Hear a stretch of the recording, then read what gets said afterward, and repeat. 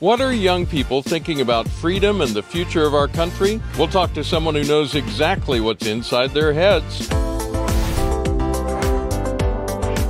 Hi, I'm Stuart Shepard, and First Liberty is taking you on the road this week. Charlie Kirk is founder and president of Turning Point USA. It's a national student movement that promotes free markets and limited government. They have a presence on thousands of high school and college campuses, 250,000 student members. He's also a host of the Charlie Kirk Show podcast and a radio show on the Salem Radio Network. We met up with him right before a First Liberty event in Houston recently. Interviewing Charlie is like interviewing a tornado from a helicopter. Hold on, because here we go. Hi, Charlie. Hello, how we doing? I'm happy to be here. So thankful that you made some time for us. Love First Liberty. I really want to get your opinion on these questions today. The first one, we are in an era, even this month, where students are protesting, making physical threats against conservative speakers on campus. We've got an appeals court judge, Jim Ho, who said, quote, students don't try to engage and learn from one another. They engage in disruption, intimidation, and public shaming. And he goes on. He's no longer accepting clerks from Yale and Stanford, which is kind of a big deal. That's the problem. What's the solution? Oh boy, the solution's going to take some time, but we either have to recapture or rebuild the institutions. But the immediate answer is to stop sending our prized young people to these institutions. You know, I say some things that are not always met with widespread agreement on the college topic.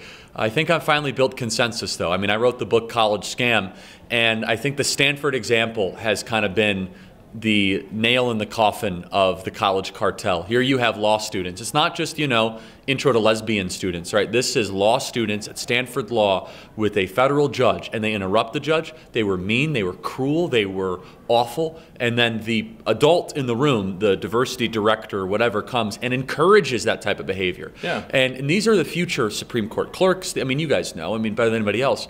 And so in the immediate, I think we have to stop sending our kids to these places, send them to Hillsdale, send them to the good schools, Liberty, but then we either have to rebuild or recapture. I don't think recapturing is possible in the immediate. These are more like hedge funds with schools attached. At Stanford University, they have a couple thousand professors and 24,000 administrators. I mean, that sounds like the FBI, right? Yeah. I mean, it's got more paper shufflers than actual people doing the work. And so I think we need to reimagine what it means to have a higher education. You know, I'm an entrepreneur, I have a lot going on. I tell anybody who wants to be wealthy, successful, or powerful, go build the new colleges, because there has never been such a misaligned incentive structure of people that want to learn that actually don't have the places to go learn. You often go face-to-face, toe-to-toe with college students. You think they're going to outsmart you. They think that they're much smarter than, you know, Charlie over here.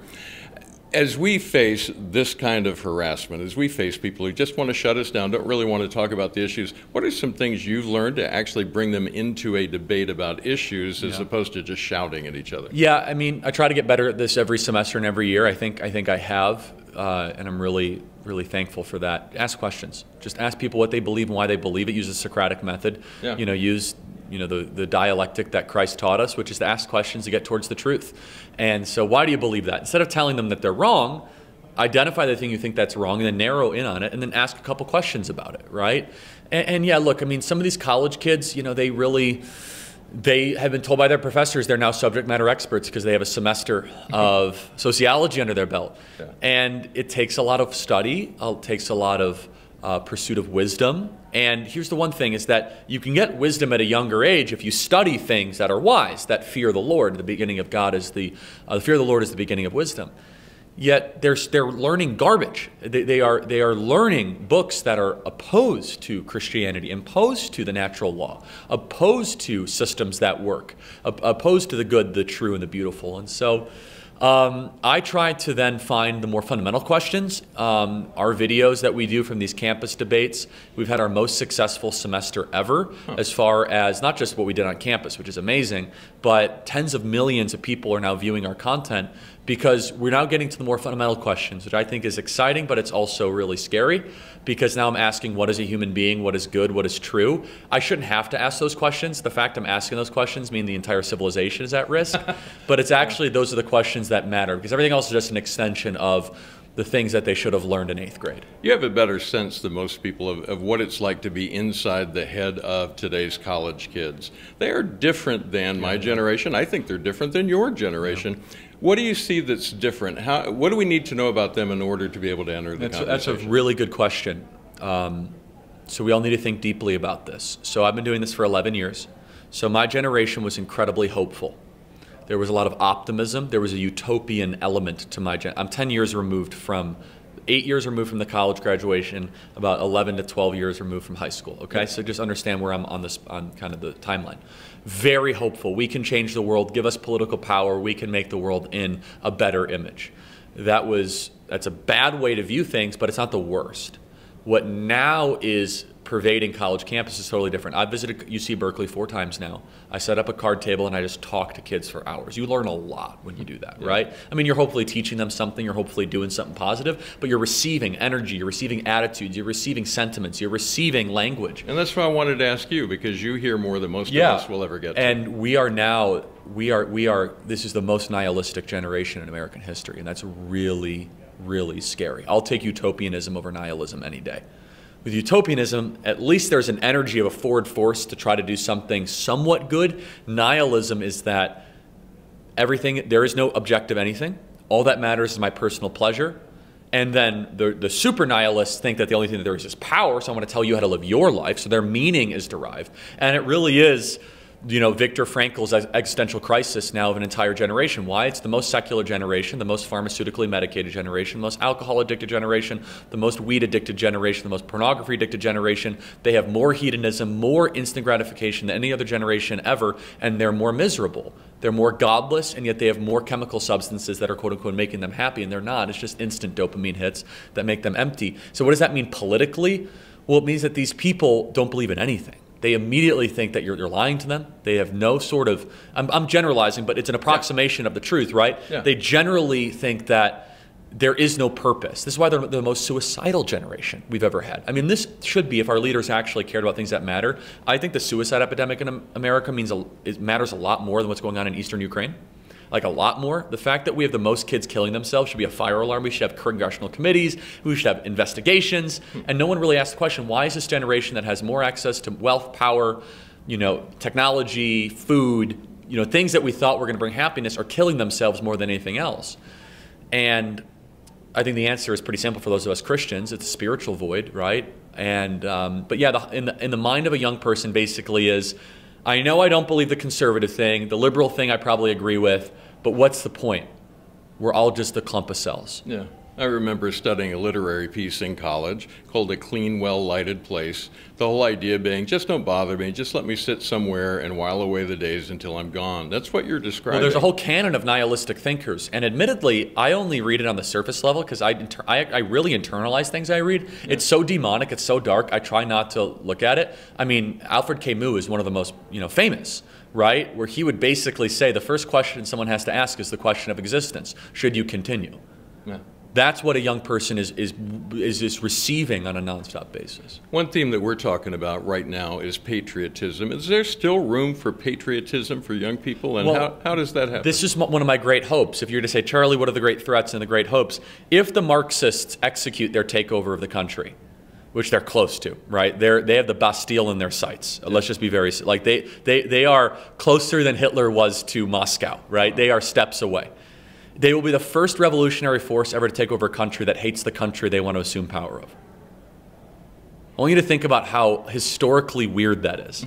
I mean, even the Bolsheviks, they said, we love Russia. Yeah. Mussolini was pro-Italian. These are revolutionaries that hate the country they want to then assume control of. I always laughed when Kamala Harris was, running for president. It's like, oh, this country is racist and bigoted. Why do you want to be vice president? It sounds like a terrible place. Sounds like a hellscape.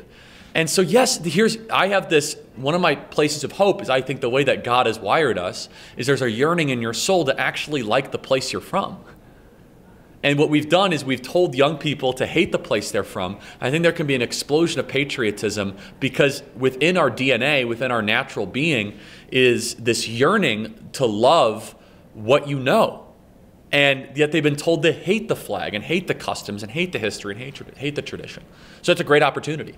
One way we're encouraging people to do that is a campaign we're pushing called Restoring Faith in America. It's based out of a couple of Supreme Court decisions that we got to win, one involving a World War I memorial, the other about the coach that wanted to pray on the 50. It's great work you guys do. It opens up the gates for people to put prayer back in the city council meeting, to put the Ten Commandments back up on the wall at the school, to put the nativity scene back on the county square. Do you see that as something that young people could be a part of?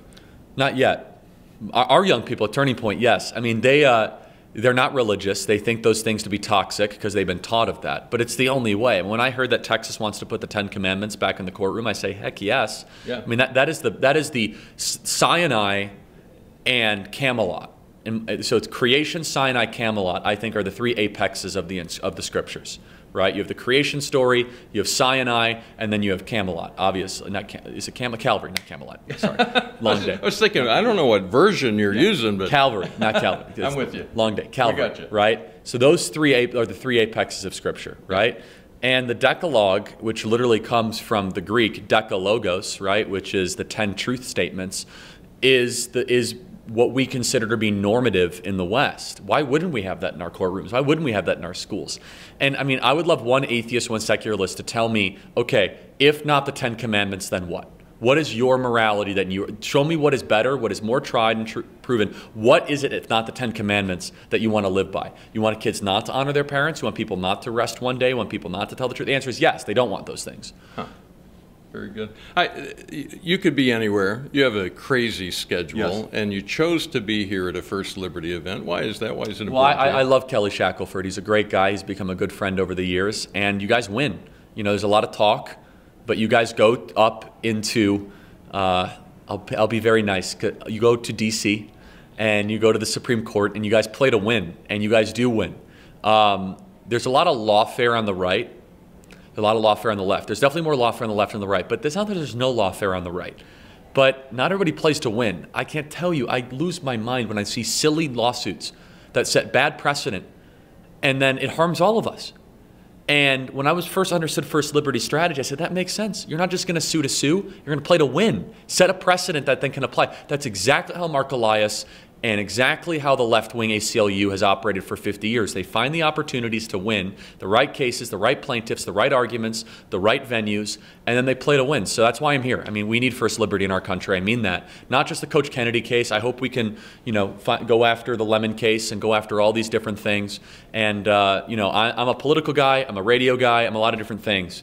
And so all of President Trump's amazing successes of putting these people in place would be nothing if we don't have the right complaints going in front of these judges. So that's why I'm here. Charlie Kirk, great chatting with you again. Thank you. Appreciate it. I always enjoy getting to hear from Charlie. If you enjoyed it as well, make sure you share this with your friends on social media. Just click the little share link on whatever platform you're on and share it along. Also, we'll put a link to Turning Point USA, to their website, in the text that goes along with this video. First Liberty is fighting for what matters most.